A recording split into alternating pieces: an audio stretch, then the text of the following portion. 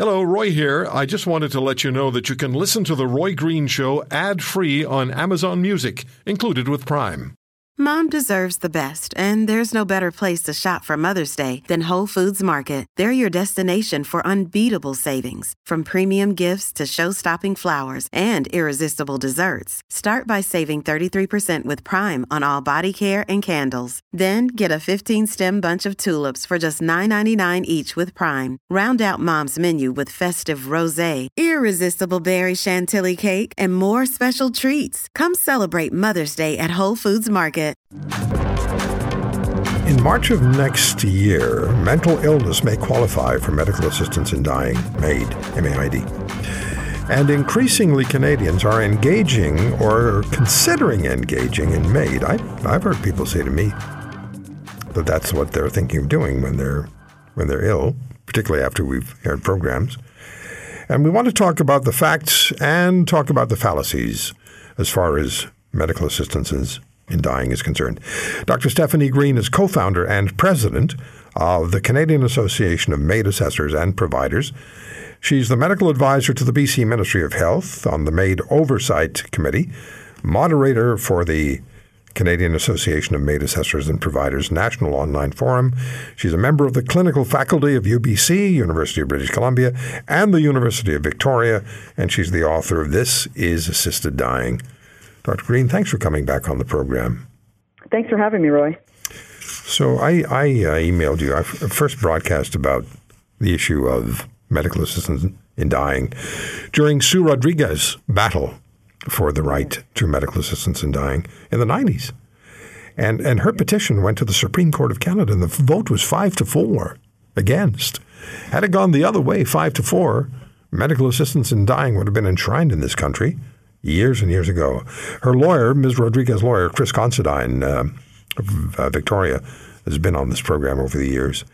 And I've also interviewed patients who similarly petitioned. There's a reason for my telling you this. I've interviewed patients who petitioned for the right to a medically assisted death. We spoke to a British Columbia logger some years ago, and he was doing everything he could to get a physician-assisted death. And his member of parliament was vehemently opposed, and they were on the program together. And they had a really positive conversation, but the MP's mind wasn't changed. Would you be able to share with us, please, what MAID is, and how is it, and when is it carried out? Sure. So medical assistance in dying is it's an end-of-life, a compassionate end-of-life care available with the help of a clinician who either prescribes or administers a lethal medication that will end someone's life in a very specific, safeguarded circumstance, which includes the explicit request of a competent adult. That's like the formal definition. Essentially, when someone meets the criteria legally and medically, then it's available to them. Whether they avail themselves of it or not, that is up to the patient. It is a patient-centered, patient-driven care that is basically an exception within the criminal code of this country. So what fundamental parameters must be met in order to be, I don't want to use the word qualify, that's just a terrible word, to be permitted to go forward with medical assistance in dying? Yeah, so I love to explain exactly what that is. I think some people are maybe under the misunderstanding that it's fairly simple, you just call up and ask for this, and that is simply not the case. It's a very rigorous system. In order to have an assisted death in this country, a patient themselves and nobody else needs to ask for it. They need to ask for it in writing. It needs to be witnessed and signed and dated. So there has to be a formal written request. And then several things need to be true. And you need to be seen by two independent clinicians, and both of them need to verify that these conditions are true. And essentially, you need to be over 18 years of age. You need to be eligible for what we call government-funded health care. So you need to be eligible for Canadian health care.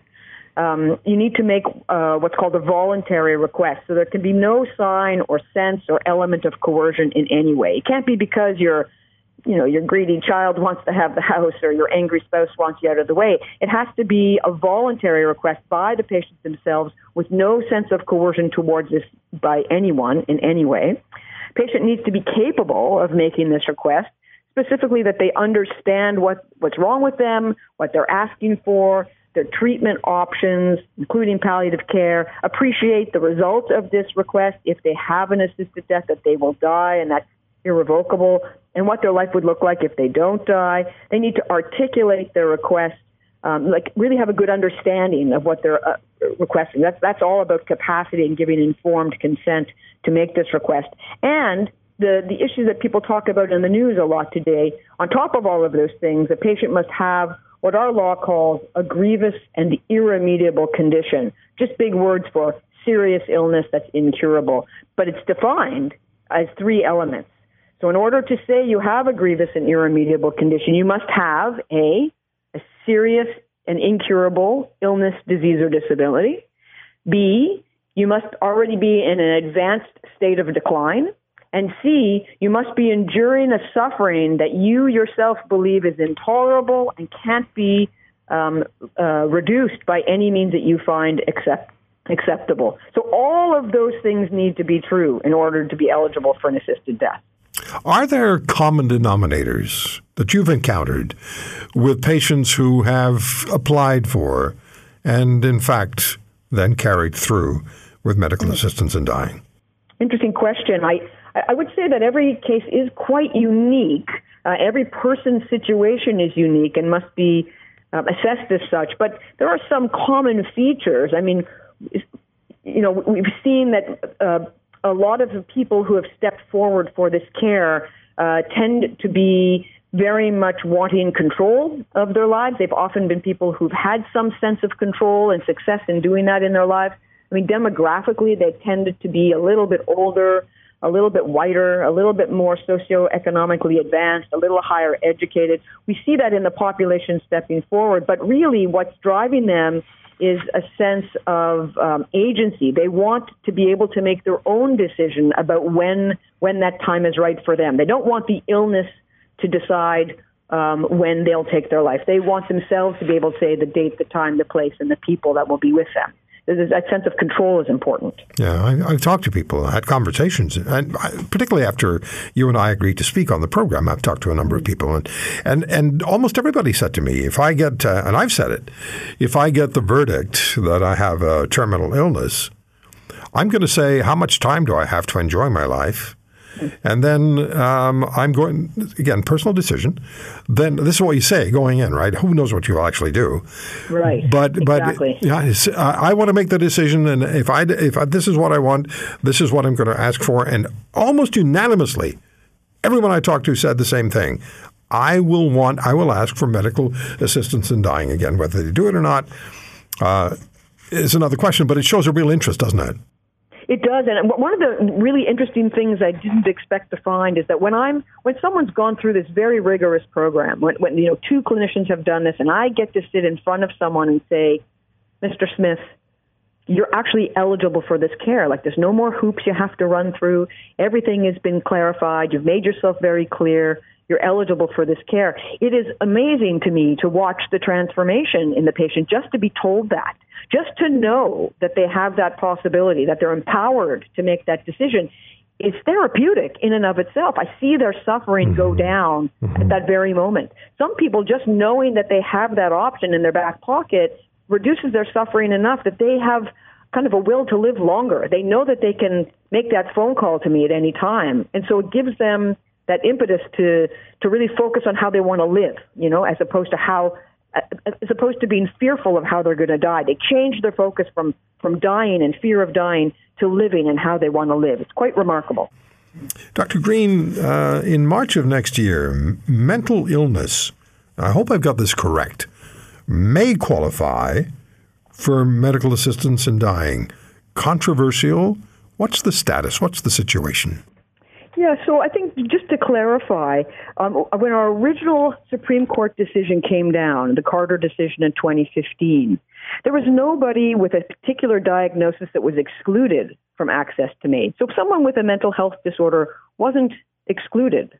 And when our first law came in 2016, we commonly call it Bill C-14, when the first law got legislated to regulate this care, there was also no particular patient group that was excluded from access just because of their diagnosis. So it wasn't because you had a mental health disorder that you couldn't access MAID. You could try. It's just that you had to meet all of the eligibility criteria, and it was extremely difficult to do so. In 2019, a different decision happened, and in 2021 became into our law, where some of the eligibility criteria were changed, and it seemed to open the door for people whose mental health disorder was their sole and only underlying illness, whereas before they had trouble qualifying. All of a sudden, there was a pathway to MAID for them. So the government specifically excluded, for the first time in 2021, those whose mental health disorder was their only underlying diagnosis. And in March of 23, what's happening is that exclusion, that specific exclusion, will be lifted out of our law, and those whose mental health disorder is their only underlying condition will now have access to MAID once again. How do you feel about that? Well, I think it's a complex topic. I don't pass judgment on the law. I'm not a lawyer. I don't set law. I think my job and those of my colleagues, our job is to do our very best to provide the highest of medical standards under whatever the law currently is. We do that now. We'll do that in March. Will it be challenging? Absolutely it will. It was challenging in 2016 when it was new. It was challenging in 2021 when certain things changed. It will be challenging again in 2023. We'll have to learn. We'll have to see how it goes. It will be challenging. I've talked to doctors about this, and some doctors have said to me, I can never do that. And they know. I mean, they say nobody's forcing anyone to do it. Just I couldn't do that. Right. I'm assuming that you've assisted someone to die. I've assisted a great many people, yes. Okay. What caused you to become engaged in this endeavor? And let me just be a little personal for a moment. Sure. My wife died 7 years ago of a very aggressive cancer. And it was a terrible 14 months. Thank you. It was a terrible 14 months. And we talked on a number of occasions about medical assistance in dying, and she was a healthcare professional herself. Ultimately decided that that's not what she wanted to do, but she did very seriously consider it. So what caused you to decide to become engaged? You know, it's not a straight line. It's not because there was a personal event in my family, and there's lots of ways I could answer your question, but I think the core of it is two things. Number one, I'm trained as a family physician, and one of the pillars of our care, I think, is to really try to respect what we call patient-centered care. It's like a principle of how we practice. So understanding and respecting that the patient knows themselves best, and that how they analyze their situation in their own community, in their own family, in their own selves is what's important, and respecting that autonomy is very important. I'd like to think that my first 22 years of work in maternity care, where I delivered babies, that I was able to espouse that and practice that way.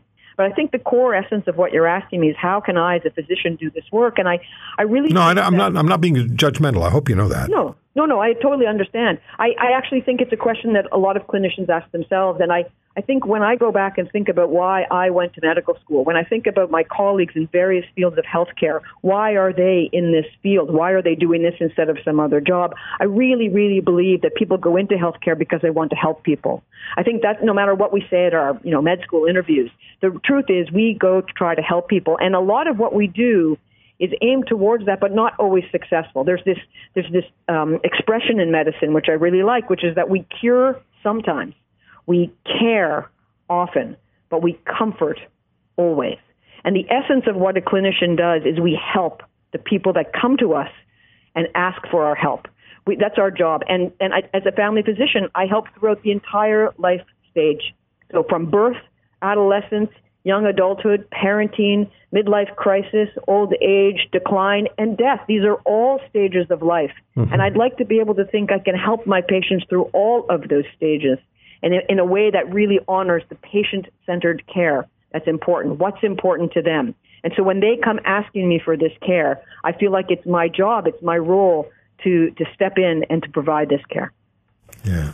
International polling shows a significant majority of people agree that doctors should be permitted to assist in dying painlessly when such a death is requested by a patient and carefully considered by medical professionals. So there is the weight of public opinion is on your side. I've often said, and it's not, I don't want to talk about what I think, but I really want to throw this in because we've had these discussions on the air, and I've always made the point that in appropriate circumstance, and the only person who decides that to me is the patient. I agree. Right. So then medical assistance in dying under that circumstance is the final act of compassionate health care. Exactly. It's exactly it. And to be honest, as a clinician, to be invited into that space with someone, that very intimate space, and to help them facilitate that final wish is very, very privileged work, in my opinion. Mm-hmm. Very, very meaningful work. This is a tough question, and I left it to the last, and we have about a minute. People always ask about, well, how young are some patients who ask for MAID? How young? Well, they have to be 18 or older according to our law, and I'm aware of a case in Ontario that it goes as low as 18. So I think that we do see a very small amount of people in very young ages accessing this. They're not common, but we have seen some for sure. The oldest, I'm told, is 114. Oh. The average age, though, is about 75, 76.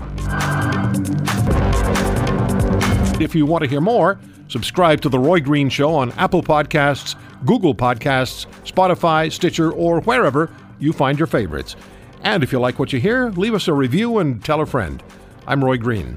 Have a great weekend.